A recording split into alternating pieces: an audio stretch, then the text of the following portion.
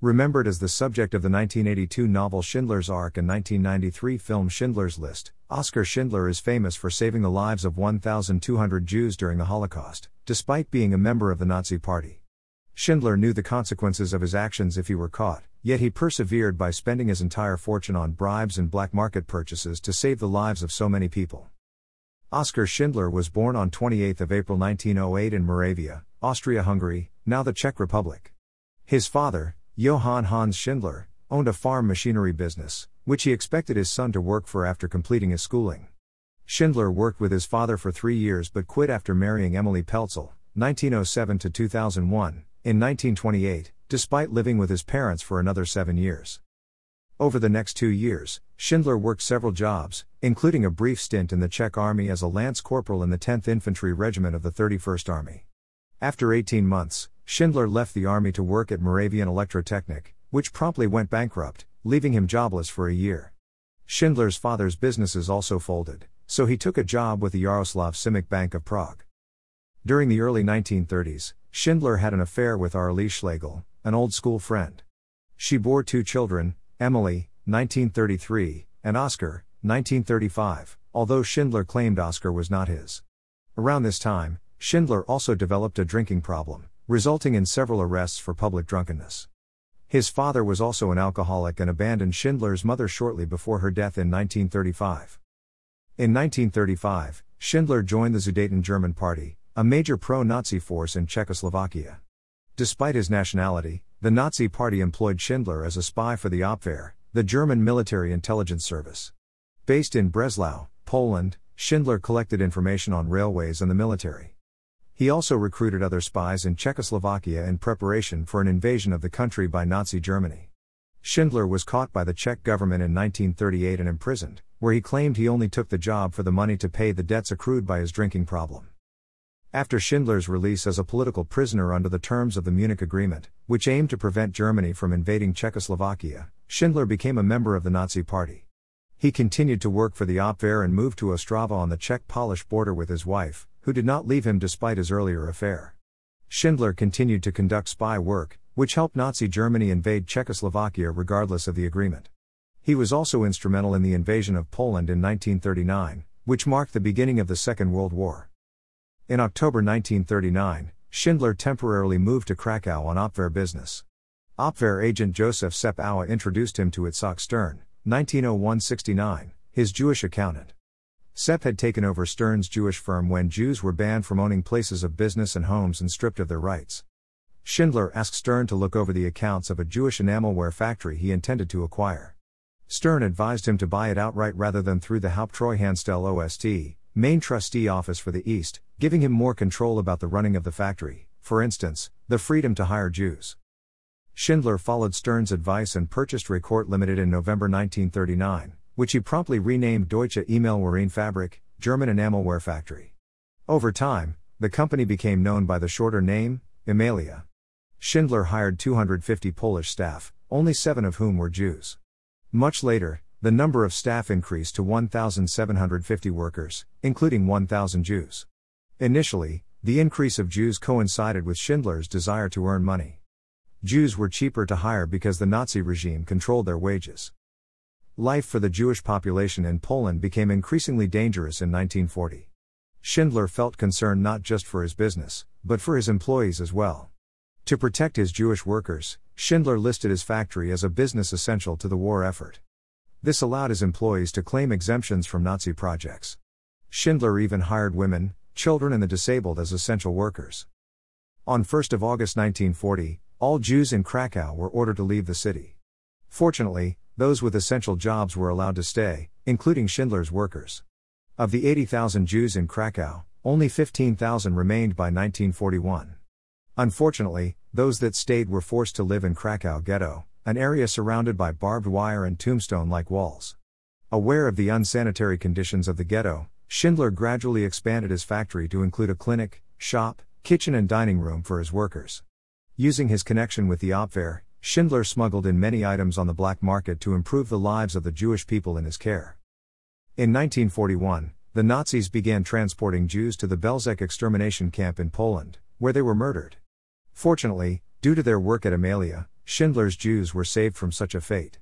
In 1943, Schindler heard the Nazi Party plan to liquidate the ghetto in Krakow and move the Jews to the Plazzo concentration camp. Fearing for his workers, Schindler arranged for them to stay at the factory to protect them from harm. On 13 March 1943, all of Schindler's workers avoided the horrors of the camp liquidation.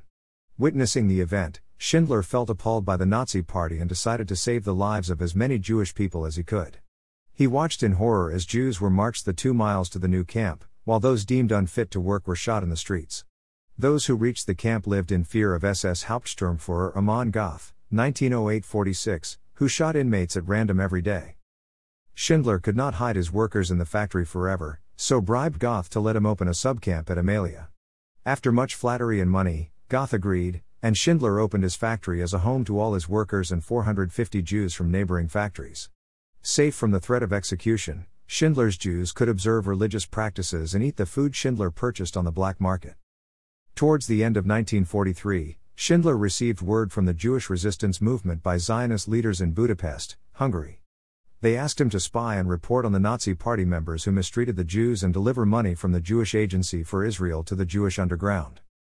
By 1944, the Red Army of the Soviet Union was drawing near the borders of Poland. The Nazis began closing concentration camps and transporting their prisoners to Auschwitz, a complex of over 40 concentration and extermination camps. The Nazis also planned to close all factories not directly involved with war work. To ensure his factory would not close, Schindler began manufacturing anti-tank grenades and sent more bribes to Goth. Eventually, Goth allowed Schindler to keep his factory, although made him move it to Brunlitz in the Sudetenland, now the Czech Republic. A list of 1,200 names was drawn up of Schindler's 1,000 Jewish workers and 200 laborers at the textile factory belonging to Austrian businessman Julius Madrich, 1906-84. Schindler gradually transported his workers and equipment to Brunlitz. Around 700 men accidentally ended up in a different camp before Schindler could arrange for their train to be rerouted to the new factory. Similarly, 300 women arrived at Auschwitz, forcing Schindler to send bribes of black market goods, food and diamonds to secure their release. The move, which took several weeks, plus the money spent on bribes, restricted the amount of food and health care resources for Schindler's workers. Output at the factory was poor due to the insufficient rations, but Schindler avoided suspicion by obtaining goods on the black market and selling them as his own. Meanwhile, Schindler's wife, Emily, surreptitiously gathered food and medicine for the workers. Determined to save more Jews, Schindler arranged the transfer of 3,000 Jewish women out of Auschwitz to small textiles plants in the Sudetenland. Whilst he had little control over how they were treated by those running the plants, it increased the women's chances of avoiding the gas chambers and surviving the war. In January 1945, Schindler received a trainload of 250 Jewish prisoners from another camp. The doors to the wagons were frozen shut and took hours to open with a soldering iron. 12 people died during the wait, and the remaining 238 were too poorly to work. Had they arrived in Auschwitz, the Jews would have been shot or sent to the gas chambers. Instead, Emily set up a makeshift hospital and tended to their needs for the remainder of the war. Schindler and his workers lived in the hope that the Red Army would arrive to liberate the camps in Poland. Schindler continued to bribe SS officers to prevent his workers from being taken away from him due to their inability to work. Finally, on 7 May 1945, the radio in the factory played British Prime Minister Winston Churchill's 1874-1965 announcement that Germany had surrendered. The war in Europe was over. Following the surrender of Germany, Schindler's Jews, Schindlerjuden, were taken to safety. Their names and photographs are on display at the Historical Museum of the city of Krakow, situated in Schindler's original factory. Schindler, on the other hand, was far from safe. As a member of the Nazi Party and the Abwehr, he was at risk of arrest for war crimes. Itzhak Stern, who helped Schindler throughout the war, and several others wrote a letter detailing Schindler's role in saving Jewish lives, which he could show to those trying to round up the war criminals. Knowing the Soviets were unlikely to believe Schindler's anti-Nazi actions, he and Emily fled Poland until they reached American lines. In Passau, Germany, an American officer arranged transport to Switzerland. By this time, Schindler was destitute after spending all his money on bribes and the black market. Jewish organizations offered assistance, which Schindler reluctantly took. In 1948, he approached the American Jewish Joint Distribution Committee with an estimated list of his expenditures at over $1,056,000 but only received $15,000 compensation. Schindler and Emily moved to Argentina in 1949 to try their luck raising chickens in Coypu. Unfortunately, the business went bust in 1958, and Schindler returned to Germany alone to try to build a successful factory. While in Germany, Schindler received an invitation to visit Jerusalem. While there, a carob tree was planted in his honor on the Avenue of the Righteous. The avenue honors non-Jews who risked their lives to save Jews during the Second World War. In 1963, Schindler declared bankruptcy after a series of unsuccessful business ventures. The following year, he suffered a heart attack, which left him considerably weakened and less able to work. Fortunately, he remained in contact with several of his Schindlerjuden, who sent him donations as a thank you for saving their lives. Oskar Schindler passed away from liver failure on 9 October 1974. His body was buried on Mount Zion in Jerusalem, making him the only former member of the Nazi Party to be honored in this way. His gravestone features the Hebrew inscription Righteous Among the Nations, below which a German inscription reads the unforgettable lifesaver of 1,200 persecuted Jews. Schindler and his wife were both awarded the title Righteous Among the Nations by the State of Israel. A few other members of the Nazi Party also received the title for their actions to save Jews during the war. Karl Plagg, 1887–1958, rescued Jews during the Holocaust in Lithuania. Georg Ferdinand Duckwitz, 1904–73, helped resistance groups rescue 95% of Denmark's Jewish population. Helmut Kleineck, 1907–79, saved Jews from Auschwitz, and Hans Waltz, 1883–1974, financed the immigration of Jews at the beginning of the war. Schindler was one of the few members of the Nazi Party to turn against the regime and put his life on the line to save thousands of lives. His heroics are immortalized in the novel Schindler's Ark, written by Australian author Thomas Keneally, B. 1935, in 1982. In 1993, Steven Spielberg, born 1946, adapted the book into a film, Schindler's List, starring Liam Neeson, born 1952, as Schindler. The film was nominated for 12 Academy Awards, winning 6 for Best Picture, Best Director, Best Adapted Screenplay, Best Original Score, Best Film Editing, Best Cinematography, and Best Art Direction.